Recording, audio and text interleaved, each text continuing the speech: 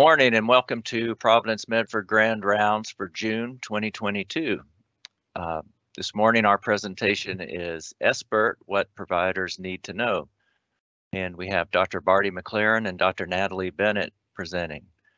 Dr. Barty McLaren is a psychologist providing integrated behavioral health services at PMG Medford Family Practice. She received her undergraduate degree at the University of Alabama, her master's degree from Southern Oregon University, and doctorate at Auburn University in 2009, where she was part of the multicultural research team. Dr. McLaren completed her internship at UC Riverside Counseling and Psychological Services and a postdoctoral fellowship at Cal State Fullerton Counseling.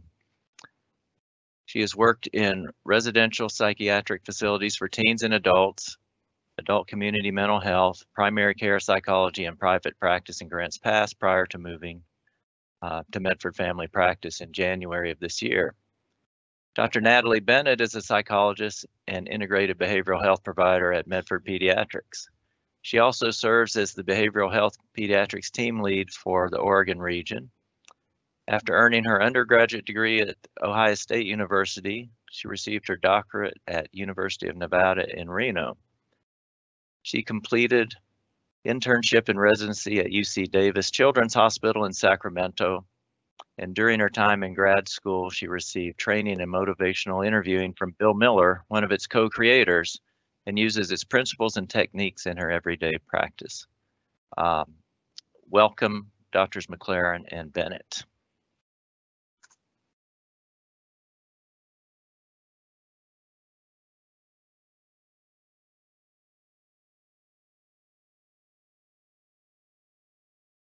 Having some tough technical issues here. Hold on.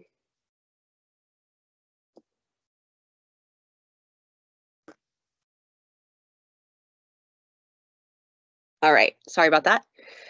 Good morning, everybody. I'm Dr. McLaren, and we're going to be talking about SBIRT, what providers need to know today.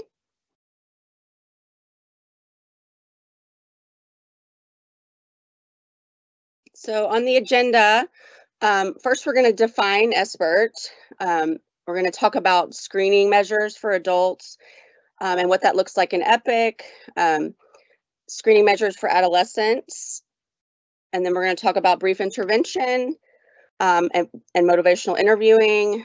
Then we'll talk about the quality metric and how to meet that metric and how to document that in EPIC so that we can get credit for that. And then the final piece, we'll talk about referral to treatment. So what is SBIRT? Well, the S stands for screening, which is where we identify patients with unhealthy substance use. That's the S of SBIRT.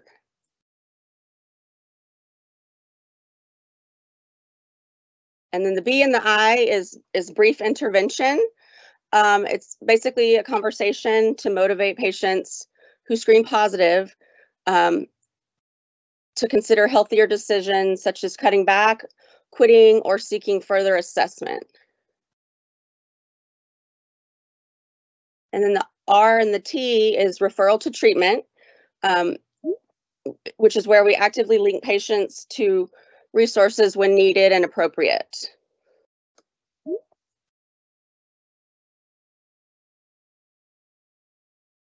So I'm sure most providers realize that a lot of patients do come in and talk about substance use on their own, and that's studies show about 1 in 6 patients talk with their doctor, nurse, or other healthcare professional about their drinking where they bring it up. But SBIRT is the opportunity for those patients that wouldn't probably bring it up, but maybe need to. It's the opportunity for those patients so that we can talk about it with them.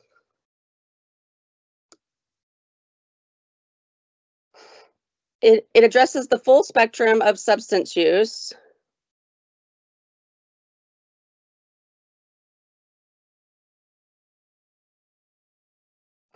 Patients may not understand the impact of alcohol and drug use on their health. So there's an educational piece. Or they may not be aware of low-risk drinking guidelines for men and women. And it also opens up a dialogue between the provider and the patient that can improve the patient's overall health. So it's from just a healthy behavior perspective.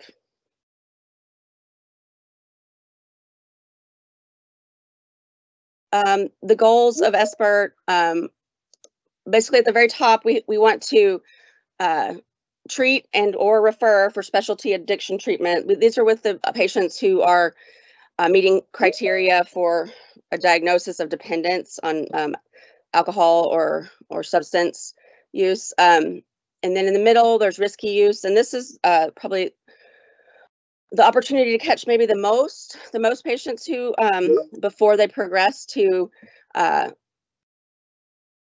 more severe addiction. And so using a lot of education, and hopefully this can decrease the risk of further negative health and safety consequences, and maybe get them to cut back or quit before it becomes a problem. And then the bottom is the low, no risk, where there's maybe nothing needing to be done, or it could be an opportunity to educate about risks and just reinforce, promote healthy behaviors.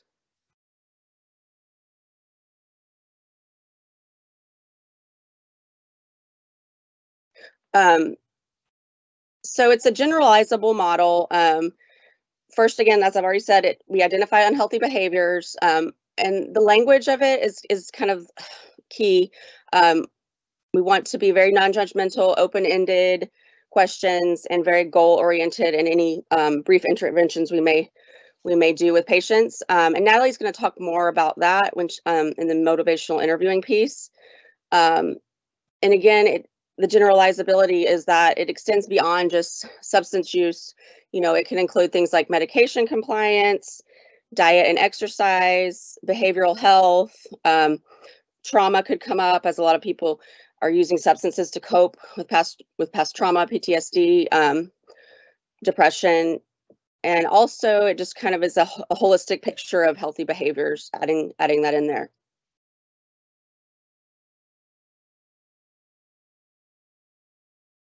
So now I'm going to talk about the screening that we're doing in EPIC, and from the very brief to the full screens that we do. There's the brief annual screen for adults, and it can be found in EPIC, and I'm going to talk later in the presentation about where to find that. It's given to adults ages 18 and older, and it asks if they're currently in recovery, and also how many times in the past year have they had 4 or more drinks for women, or 5 or more drinks for male in one sitting, and also how many times in the past year have they used a recreational drug or a prescription for non-medical reasons. And any positive response on this warrants further assessment, and it will populate, queuing you to go to the next, to the full screen for alcohol and or drug, and or both, depending.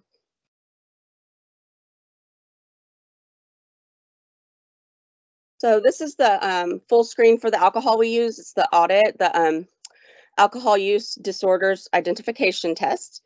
And this is within EPIC, but patients also are can be given it via paper or MyChart. Again, it's 18 and older when they have the one positive answer on the brief screen. 10 questions assess quality and quantity of alcohol use and consequences. And it includes an extra question about treatment history, the range of possible scores from 0 to 40, where 0 indicates somebody who doesn't drink at all, and then 40 is the top score, where somebody has a serious addiction going on. And this is used throughout the country. It's a pretty uniform standard measure.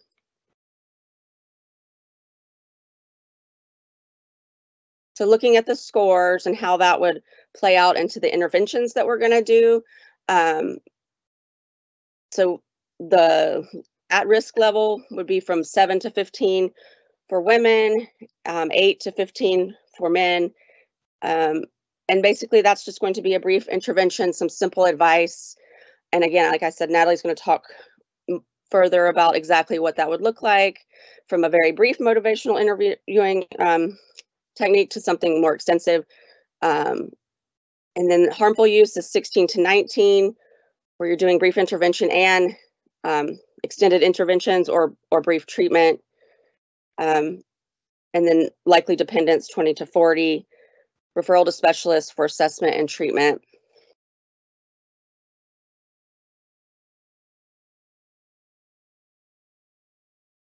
And this one is the one for drug screening, the DAST, the drug screening questionnaire.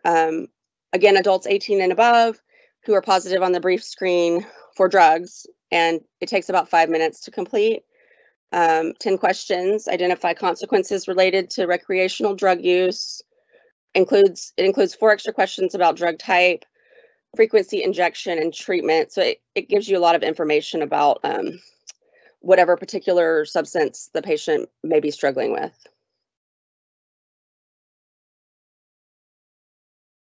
And scoring and interpretation. So 1 to 2 would be a low level. You can just monitor, maybe reassess it at a later date. Nothing really needs to happen. 3 to 5 is moderate. You want to do some further investigation, brief intervention. And then anything 6 and above, you're going to want to refer to treatment if that's appropriate and they're open.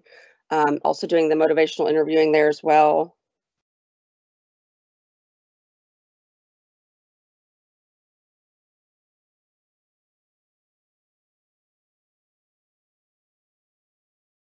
Okay, and then I'm going to talk briefly just about screening with adolescents. And so with adolescents between 12 and 17 years of age, we use the CRAFT.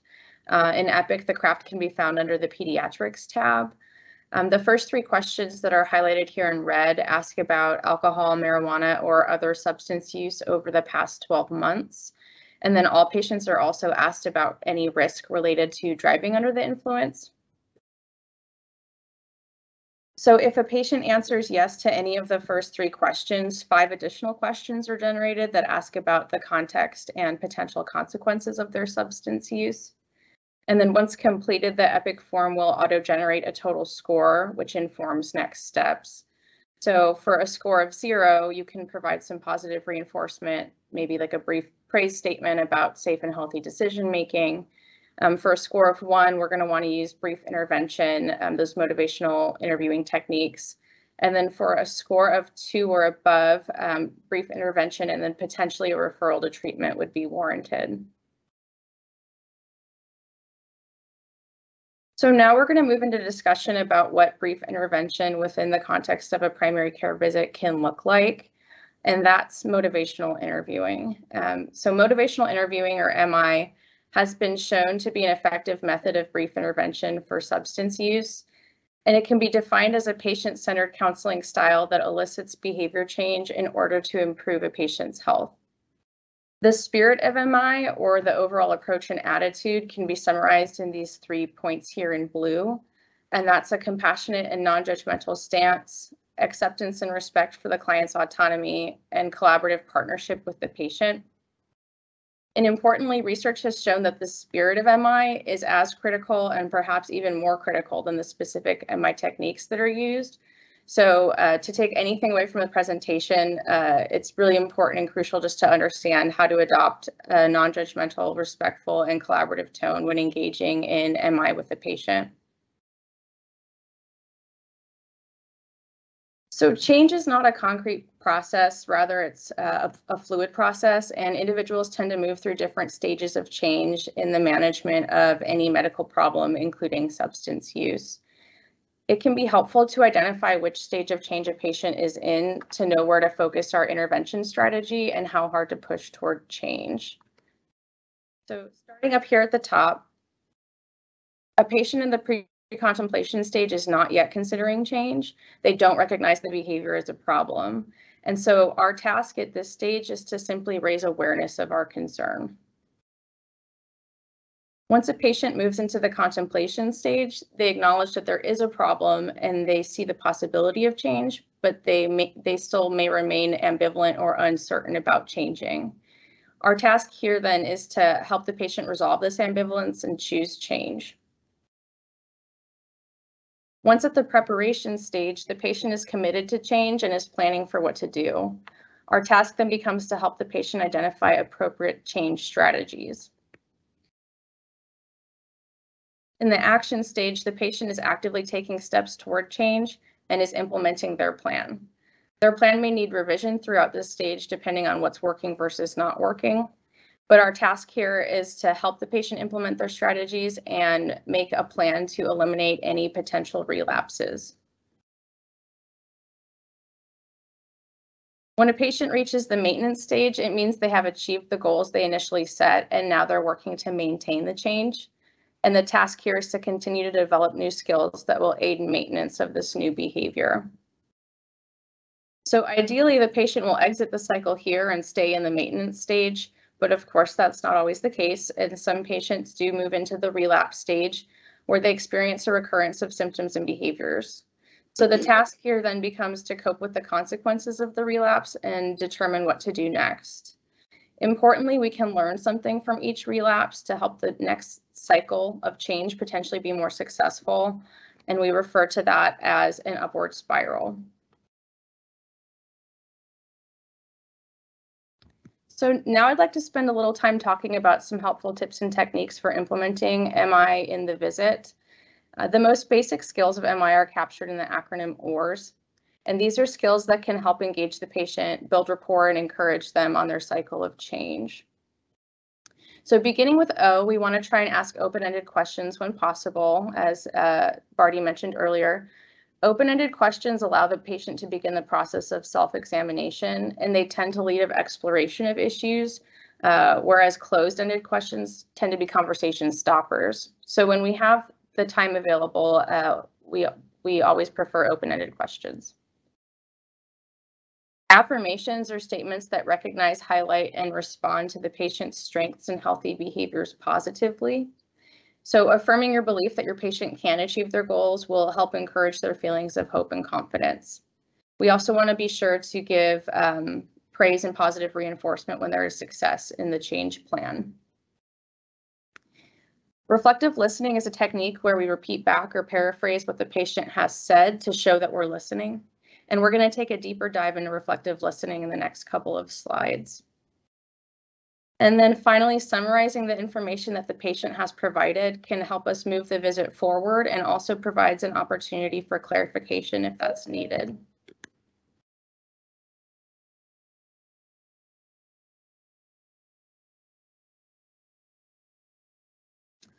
So reflective listening is a key element of motivational interviewing. It demonstrates whether the provider understands the patient's view accurately, and it also helps the patient to feel understood.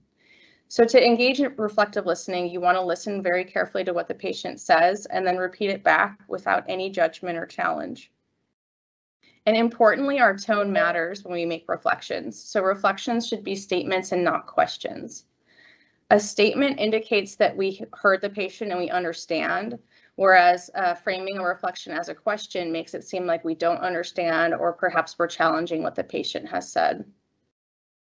So looking at an example, let's say the patient says, I started drinking because of the divorce, the way it affected the kids, and the mess it left me in financially. It was all more than I could take. An appropriate reflection might sound like, so you started drinking in response to feeling overwhelmed by your divorce and all that happened with it.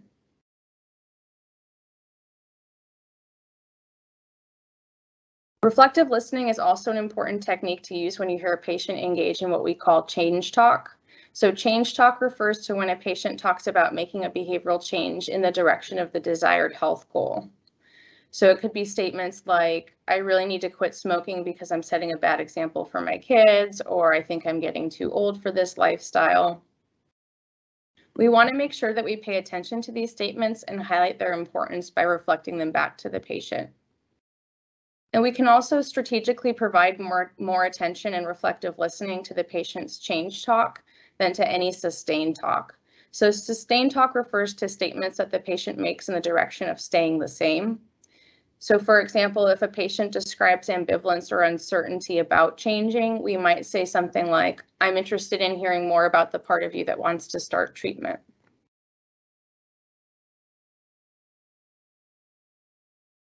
So recognizing that informing and advising is still part of the change process, MI acknowledges that providers do still need to provide patient education.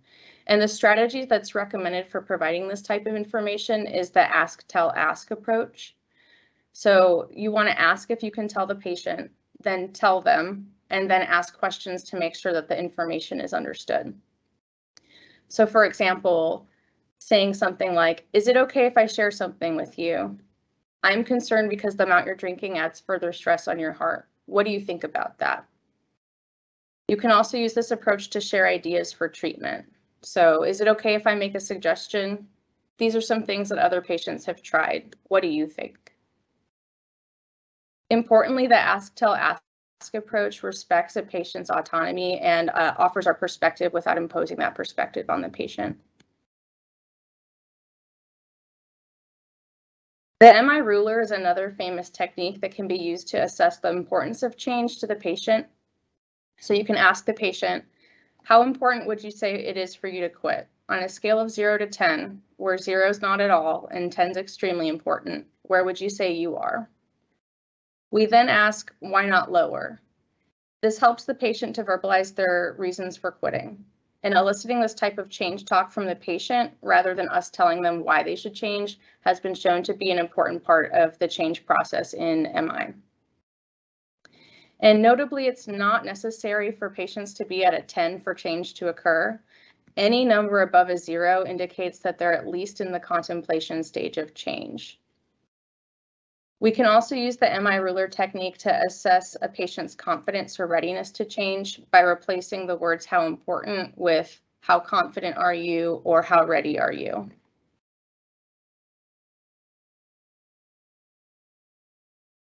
Some other tips and tricks for using MI. We want to avoid confrontation, as confrontation goes against the spirit of MI. And one technique to do this is to use might questions. So saying something like, is this something you might consider? We also want to avoid labeling the behavior a problem if the patient has not used that language. So instead, we can simply describe the behavior. For example, instead of saying, how long have you had this problem? We can say, how long have you been experiencing blackouts when you drink? And finally, we can use the third person approach to introduce another perspective and ask the patient about their own experience. So for example, saying, some people are upset or frustrated when they struggle to quit using. What does it feel like for you?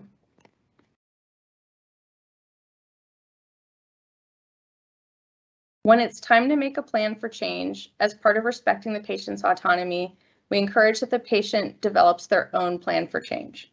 So the plan should focus on what the patient can do in the next 90 days, and it should be based on their current stage of change.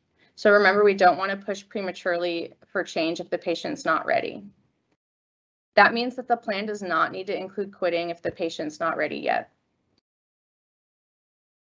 So looking at an example, the provider might say, before we finish, tell me what you'd like to accomplish along these lines in the next 90 days.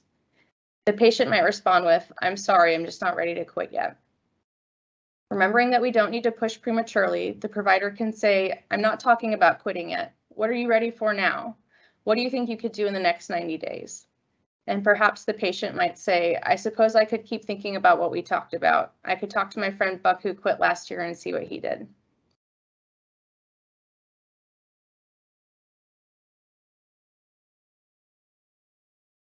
Of course, many providers worry about how to respond to resistance when having these conversations about substance use. So in MI, we conceptualize resistance as a product of the interaction between the provider and the patient rather than a trait of the patient. So we don't label a patient as resistant. In fact, resistance is often a signal that the provider has assumed that the patient is more ready for change than is actually true. So some tips for working with resistance. First, we want to do everything we can to avoid building resistance in the first place. So we can affirm for patients that they have freedom of choice and self-direction. We can invite them to consider a different perspective, but we never want to impose that perspective on them. And we, again, don't want to push for change prematurely. So we really want to spend some time evaluating at what stage of change the patient is at, and then tailor our responses appropriately to each of those tasks identified in the stages of change chart. If resistance presents itself during an interaction, then we can do our best to de-escalate it. So we can refocus on building rapport with the patient, we can express empathy, and we can do our best to try to understand the situation from the patient's view. So for example, saying, let's back up a second because I'd really like to understand how you see this.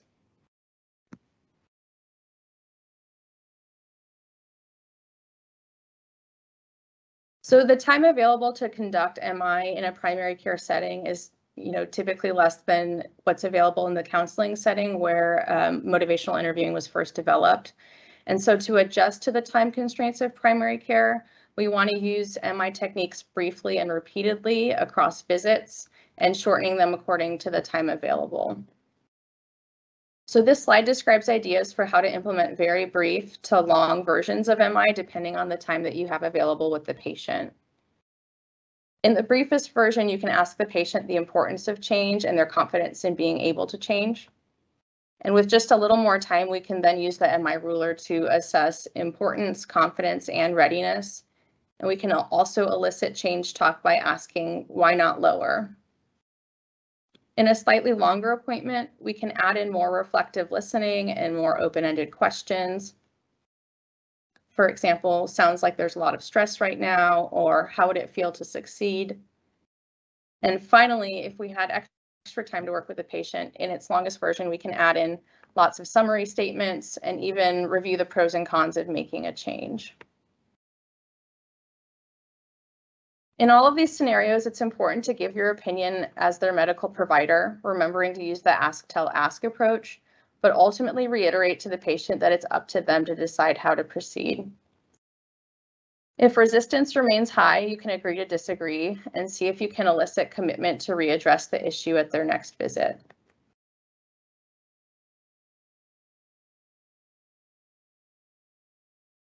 So patients who are at the visit for another health concern, not substance use, may not be as interested in your motivational interventions. And so in these scenarios, it can be helpful to first ask permission to talk about substance use and your concerns, to acknowledge any other factors that may contribute to their issue, such as family discord, trauma history, other concerns, and then finally to consider harm reduction strategies if the patient is not currently motivated to quit. Again, to respect patient autonomy, we want to make sure that patients feel like they're involved in prioritizing their problems.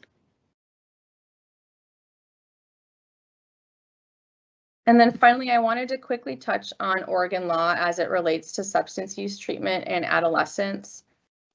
So patients 14 and above can seek substance abuse treatment, excluding methadone, without parental consent. Providers are expected to involve parents by the end of treatment, unless the parent refuses involvement or there's clear clinical indications that that would not be in the patient's best interest to involve the parents. And if that's the case, those indications should be documented in the treatment record. We also don't have to involve parents by the end of treatment if there's identified sexual abuse or if the minor has been emancipated or separated from the parent for the last 90 days. We can disclose information to a parent or guardian, even if the minor is reluctant to do so, if it is clinically appropriate and in the minor's best interests. If the minor must be admitted to a detox program, or if the minor is at risk of committing suicide and requires hospital admission. So in those higher risk situations, it's helpful to sort of do a risk-benefit analysis and to use clinical judgment regarding involvement of parent or guardian. So now I'm going to turn it back over to Barty to discuss metric documentation and referral to treatment.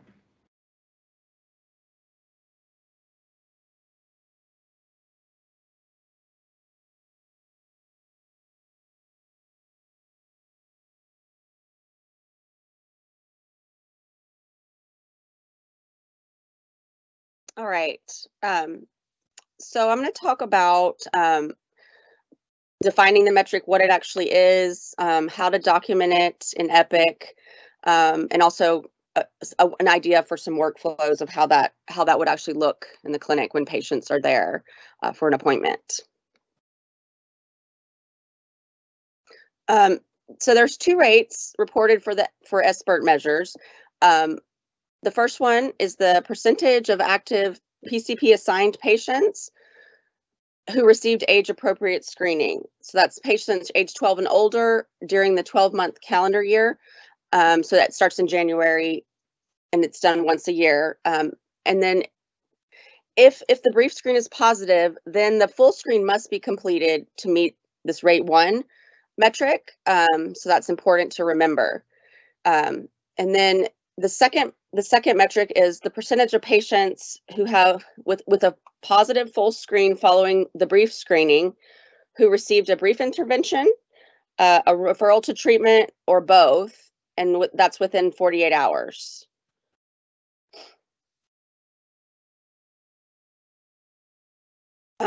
Documentation of brief intervention and or the referral must be within 48 hours of a positive screen. I just wanted to stipulate that again, just because that's it won't, it doesn't count if we don't do it within that time frame. But the Oregon Health Authority has made some allowances for pre-visit screens in MyChart, because patients who are active in MyChart will be getting this once a year. And so they may be doing it a day or 2 before the visit. And if that happens, that doesn't count. The 48 hours doesn't start then.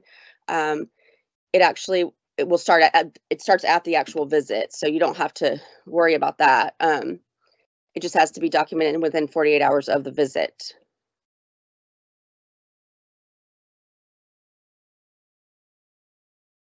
There are some exclusions. So these are patients whose screenings wouldn't be considered being able to count towards the metric. That's if it is completed in the ER or hospital, patients who already have an active diagnosis of alcohol or drug dependency, because this is really focused on identifying new patients who have substance use issues. Patients currently engaged in treatment, patients who have a history of, have a diagnosis of dementia, and also patients with a limited life expectancy or who are in palliative care.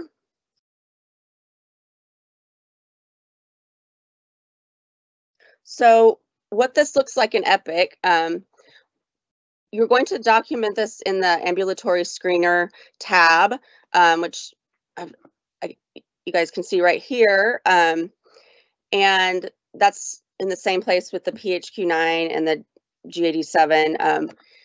And once you complete the SBIRT annual screen in Epic, if that's negative, then there's nothing more to do. And that, I don't know if you guys can see this clearly, but it's just a few questions. And if it's negative, then you're done. If the patient declines to answer the brief screen, make sure to select the corresponding tab to denote this, as this also affects the metric.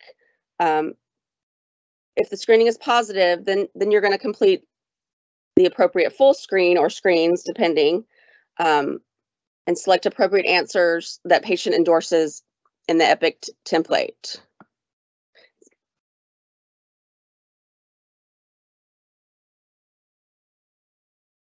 This is just what it's going to look like when you pull it up in Epic, and you'll just be typing in the answers.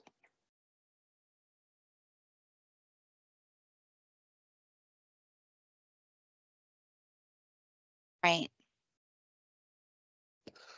So what is considered a brief intervention? You guys might be curious about that. It actually is very brief.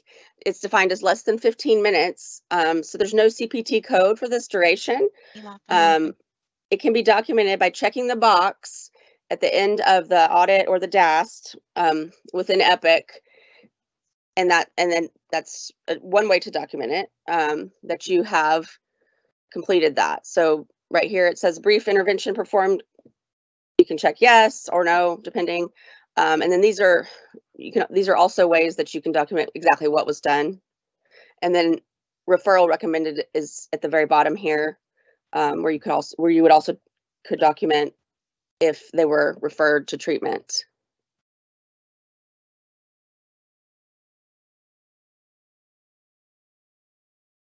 While we can document it with just those check boxes, it's also encouraged to document it within the progress note. That way we have it captured in 2 places. There is a smart phrase already in the system, and it's epic.sbertplan or 70198. And this will just auto-populate the assessment results from the audit or the DAST, as well as if a brief intervention and or referral was done and so this will just populate into your note.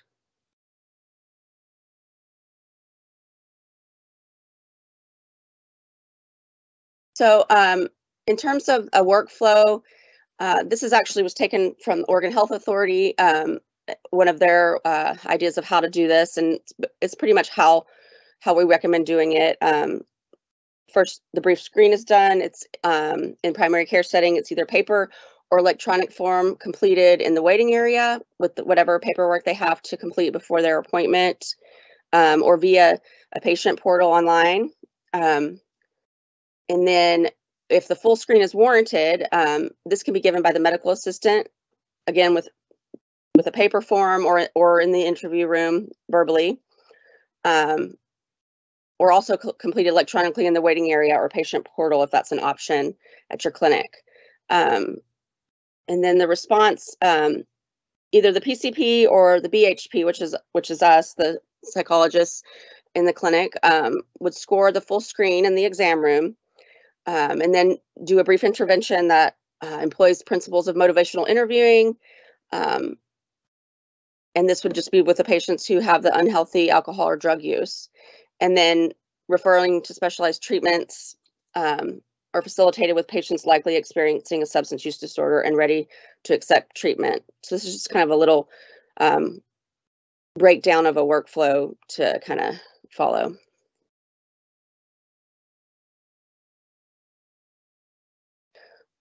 So referral resources, we have come up with a PDF document that will be accessible via SharePoint for you guys, of regional and state resources for referrals, and there's quite a few. There's treatment referrals. There's also referrals for more self-help support groups, peer groups, things like that.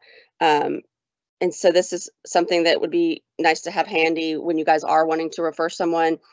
You could either just give them the entire document, or refer specifically to one of the things. And if you do refer to a treatment provider, or for formal treatment, then that's something to document in Epic, with a referral, an official referral in there, so that can be facilitated, and the patient's information can be sent over. So this is where the behavioral health specialist comes into play.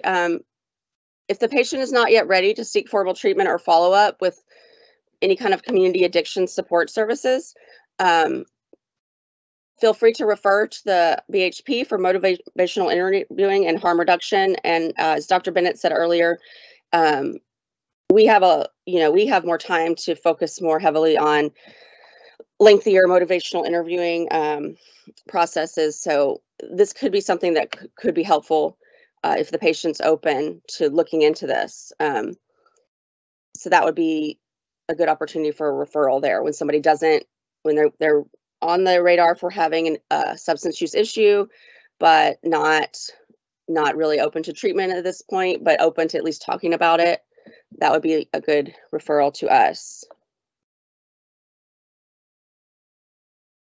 And this is the list of the community referral resources that I was mentioning that will be available on SharePoint for you guys.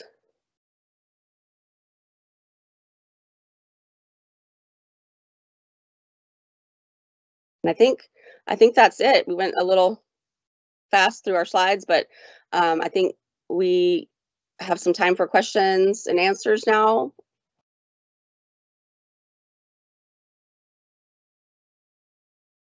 Yeah, thank you, Dr. McLaren and Dr. Bennett. A lot of information there. I know I struggle with remembering how to do motivational interviewing, and I think we all need some practice. That one slide was really good. We have some questions because some of our attendees are in Washington State, and do we know anything about the laws in Washington as pertaining to minors and treatment for substance abuse? So I have to preface this with I'm not licensed in Washington, but I did do a quick search to see what the laws look like. And I can send you the link to the fact sheet that I found. But according to Washington law, a minor who is 13 years or older may initiate an evaluation and treatment for outpatient and or inpatient mental health or substance use treatment or withdrawal management without parental consent. So the laws are a little bit different up in Washington. I will go ahead and share the link to this document as Right, well. thank you. And also, some people are wondering about referral resources for Clark County, Washington, and Portland. So I'm wondering if some of our behavioral health colleagues up north could help us out there.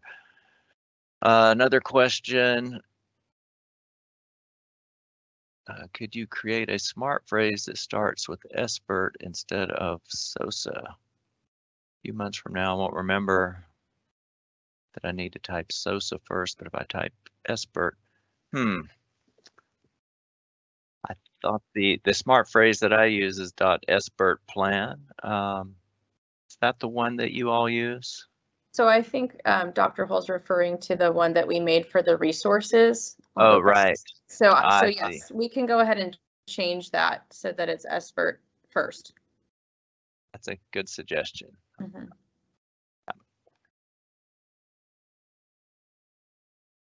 I was wondering, when you see someone and they've screened positive, do you put something on the problem list, a particular diagnosis, or what diagnoses might you put on there?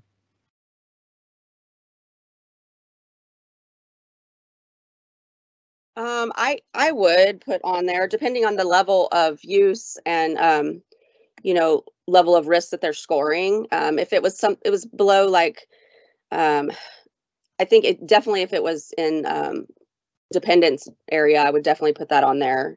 If it's in a moderate, I might not, but once it rises to the level of it's a definitely there, it indicates that they need treatment, then yes, I would put it on there as you could do whatever the substance is, alcohol dependence, or that would be fine, or cannabis dependence. That's another one we see a lot. But yeah, I would definitely, especially with the higher scores. Thank you. Another question, and I think you may have covered it, but on the rate 2, what is considered a positive full screen? What number? Oh, a positive full screen. Let's go back to the, or do you mean a positive brief screen? Oh, I know you get the positive brief screen, and then if you get the positive full screen, you're supposed to do something to meet rate 2. So I wondered what the number was that triggered that. Let's see. Oh, okay. So there it was. I think it was 7 for female and 8 for male. Right. Then that would be the brief intervention. Yep. Okay. Thank you.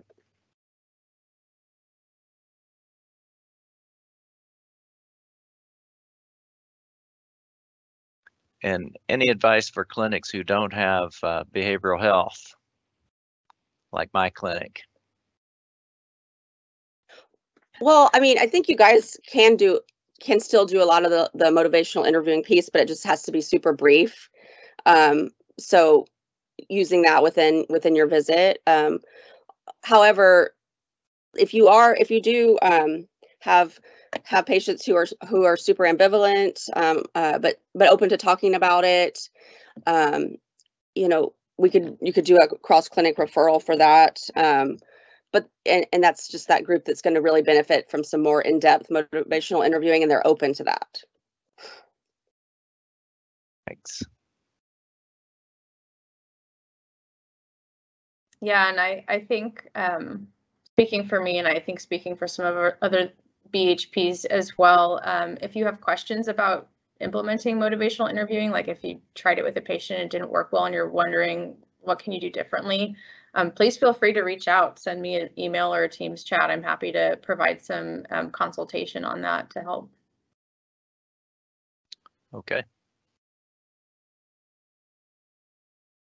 See, we'll give it another couple of minutes to see if we get any more questions.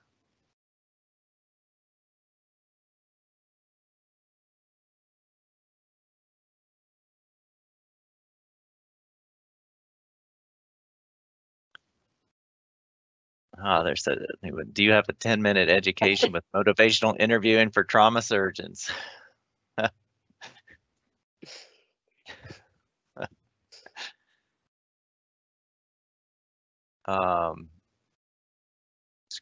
Required to screen all critically injured for alcohol and drug abuse and provide intervention. Interesting. As an Oregon designated trauma center, we're required by Oregon rules to screen all critically injured for alcohol and drug abuse. Additionally, a pause to provide intervention. We do well. The initial nurse screening about 91%. We're about 80% with surgeon brief intervention in-house and solid, but no data for follow-up. Wow, I did not know that. So in terms of keeping it to 10 minutes, what you're describing, with regard to the patient education piece, that's always falling back on the ask, tell, ask approach.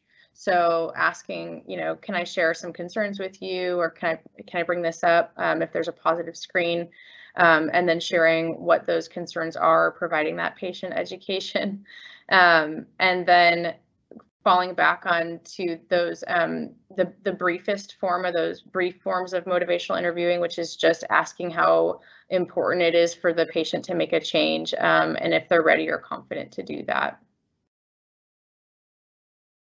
And then remembering that the plan for change for the patient doesn't need to include treatment. It could just include thinking about it. So again, it doesn't need to be a super in-depth discussion if they're not ready yet. So just sort of saying, is this something that you might think about over the next 90 days? Thanks.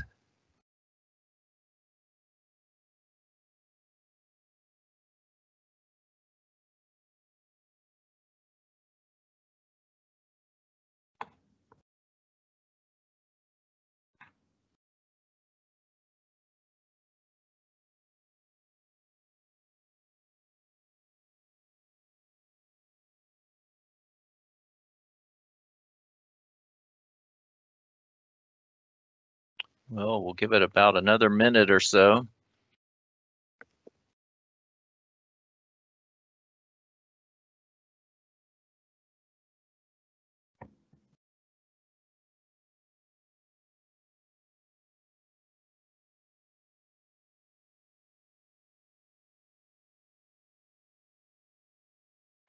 I think I saw a question from Heather about making sure to have some Clark County, Washington referral resources.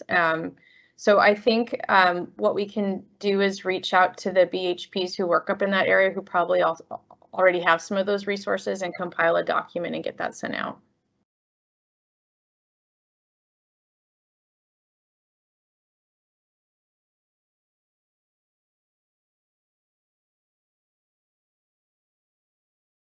All right, well, looks like we don't have any other questions. Thanks everyone for attending.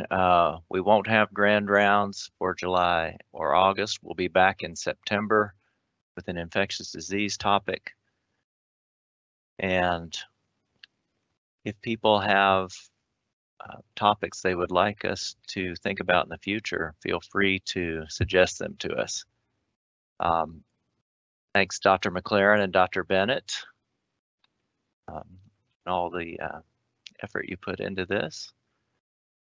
And we'll see you all later. Thank you.